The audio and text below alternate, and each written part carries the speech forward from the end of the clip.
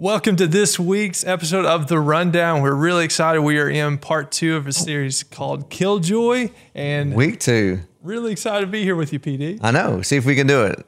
8 minutes. 8 minutes. We're going to time it and see. That's just kind of honor the time. We'll just try our best, but we'll go. Probably won't happen. We're going to try. So, PD, just fill people in. Tell us a little bit about the story from this week. Yeah, man. This Sunday we talked about envy, and that's a big thing in people's lives. Sometimes we're not really aware of it. We talked a little bit of the difference between envy and jealousy. But the story we use is Matthew chapter 20, the vineyard and the parable where a guy working the vineyard went out and he found somebody about 6 o'clock in the morning, basically, and said, hey, you want to come and work for me all day? And I'll give you 1 day's wages, a denarius. I'll pay you for one day. He said, absolutely. And then the guy went out at 9 o'clock and at 12 o'clock and at 3 o'clock and at 5 o'clock and did the same thing with people just standing in the marketplace. Come work for me. Come get my vineyard. And then it came to time when people get their paycheck. It's pay time, right? And they started with the person hired last. So the guys who only worked an hour came up and the guy gave them a denarius, so like full day's wages. So the guys who worked in the beginning since 6 o'clock that morning was like, oh, if he's that generous and gave them, man, I might get 2 days. I might get 3 days. And then everybody got a day and a day and a day and a day wages. And then it came to them time and they only got 1 day's wages and they got upset.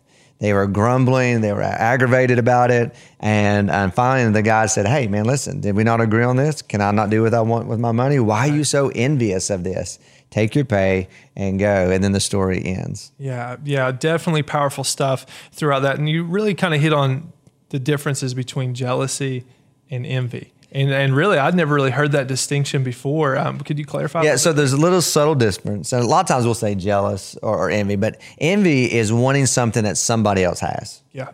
So you drive that car, I want that car. Or, you got on the team, I want to be on the team. I'm envy of you. Jealousy is, this is what I have, and I don't want you to want what I have. So I got the car. Don't you go buy the same car that I have. I'm jealous that you did that. So I'm trying to protect. It's more territorial what I have. Not so much of an envy is more of I want what you have, like your nice hair. I don't know if you know that, but Aaron has nice hair. It's going and great. So I was like, I'm envy of that. I just want nice hair like that. Thick hair. I'm getting thin. He's got thick hair. I'm so envy of that. Yeah. So I'm preaching that myself, man. Right. We just talked about before we hopped on, Caleb killed it on Sunday with some worship and was like, man, I wish I could sing. I cannot sing. I was like, yeah, definitely some envy. He was like, man, I wish I could sing like that. I said, why? What's your motive? Right. So people can say how good you can sing. He's like, Give me a mini sermon here for sure. But there's a word that kind of comes out, and the word is comparison. Mm-hmm. And that kind of is really at the heart of it, or some part of it. But really, what's the root of comparison? Well, if you think about it, I can't say for everybody's motive, but envy has become today's number one marketing tool. Mm-hmm. If you buy this, look what you get. Right. You don't have this. If you want this, get this. Buy my product. Get this, whatever it may be. So marketing is all really based on envy, wanting you to want something you don't have. Right. And so when it comes to comparison, you'll see a picture of somebody like, well, they have that and they're happy. So maybe if I have it, I'll be happy. Yeah. And so when we started comparing ourselves, which everybody falls into this, man, comparison is such a huge trap and it's rooted in envy, especially with social media today. We see everybody's highlight reels. Like you'll see your family and they take a perfect picture at Carter Cave and at the lake and you're hiking, the perfect pose and everything. The kids are smiling, but it took 25 times for you to get that shot. And nobody sees that you got upset and frustrated because the kids didn't stand still and mom's trying to fix her head, licking the dirt off the kid's face and they're playing in the mud and all of a sudden like, and you finally get it. And it's perfect. See, we don't see the backstory a lot of times. Right. So we compare to people's highlight reels. We look at, what somebody else might be perfect and you're not perfect and you're envious at because you want what they have. Yeah. And I think social media kind of brings that to light because really without that aspect of it, we may not, comparison would probably be less because we would have nothing to really compare to in a lot of cases. So definitely a really interesting aspect of it.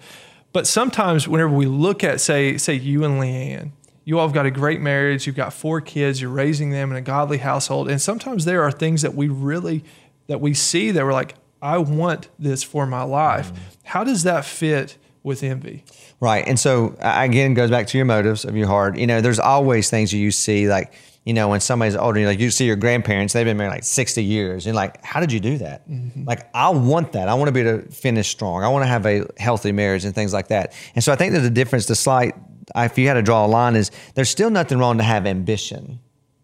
It's about why do you want it though? Yeah. Like to have a goal to say, I want to have a godly family, a godly marriage, a godly kids, and leave a godly legacy. Like that's very ambitious to do that, but only you know your heart. So there's a fine line between them. So I'm not jealous that my grandparents had 60 years of great marriage. I'm ambitious, like I want that, or whatever it may be for you. So I think if you're not careful, ambition can drive you to be jealous, or jealousy or envy can drive you to be ambitious. So there's a fine line there, but there's nothing wrong with trying to be the best you can be, being a godly dad, a godly husband, a godly leader. So there's nothing wrong with desiring that to be the best for the Lord, because the scripture says everything you do unto him. So it really comes back to that motive of your heart. And that's where the subtlety of the lies of the enemy so easily can sift right in there. Yeah, absolutely. And really, how long have you and Leanne been married? 21 years. 21 years. Okay. Me and Emily just celebrated year 5. And I can only imagine, like, you see 21 years of marriage. Are you shocked I knew it that fast? That's incredible. Congrats. Year 5, I did have a little pause, didn't I? I don't know. Maybe not. But you have gone through so much with your marriage. And what we just see is the end product oftentimes. Like you have a healthy marriage, but they don't see all the back work, all the fights, all the hard times, all the difficult conversations, right? Never. Especially over a new puppy. Never. Yeah. Oh my gosh. What about Sorry, Frodo. What about the dishwasher or the sink? Has there ever been one? That's usually with the kids. With the kids. Yeah, so listen here. Just so you know, look here. I have an app that says you've been together for 23 years and 6 days. Oh my gosh. 276 months, honey. 1,201 weeks and 8,407 days. We have been together. My app tells me that. Let's go. That's how much I love you. I love it. I love it. So we kind of see that, but I think sometimes we get caught up in the comparison, and really, you mentioned in your sermon that you are unique. And that we're trying to compare ourselves to really maybe something that God never. I'm not you. Right. I want to be you. That's the rest of what Priming gets to. But if you come to the point where I know I'm who God made me to be, and you get to a point where I'm not say you're satisfied or you're comfortable, like, this is me. This is how God made me, and yeah, I'm an extrovert. Yeah, I may talk too much. Yeah, I like a little bit of coffee mixed with extrovert. You're really going to get a lot. But that's just me. I'm like, to accept that, say, God, this is how you made me. And then how do you use that for his goodness and his glory? So there's, again, go back to the comparison trap. It's when you have a healthy view of how God made you and how he sees you, then you will be confident in this who you are in Christ. Yeah, absolutely. Now, we're almost out of time. We're getting close, right? Isn't it crazy? We're doing it. You left us on Sunday with three things that we can do to help fight and combat envy and jealousy in our life. Could you go over those 3 things? Yeah. So I think the biggest thing, and anytime you're working through anything that can kill your joy in your life, is just to acknowledge it. Yeah. Like know that it's there. And that's the thing the enemy wants to blind us. Like you don't maybe see pride in your life, or you're like, I'm not jealous. Then how come you keep using the words? Well, that's not fair. Yeah. Those words right there. That's not fair, she. That's not fair, he.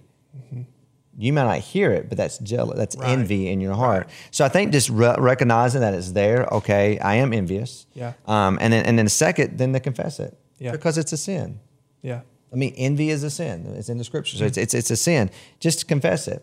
But the third thing, and this is the practical one, and this is the big one, and this is where you begin to celebrate others' blessings and rejoice with them when they get something maybe that you wanted. They got the job and you didn't. They got the scholarship. They get to play and you don't get to play coach. You know how that goes. Right. Oh, I'm sure no parents have ever come talk to you about how their kids should play. Never. I mean, right? I mean, it's what Coach like, why my kid? My kid deserves it, right? I mean, we can go on to the comparison trap, but the beard is to celebrate. You know what? You did it. We won. Or whatever it may be, celebrating others. And honestly, it may take a little bit of the grudge going, like you have to force yourself to celebrate, but eventually over time that will become a natural response. Right. I love these 3 tips to take because they're so practical. And right now, no matter where you are in this area, you can do these 2 things: acknowledge, confess, and begin to celebrate others and the great things that are happening in their lives.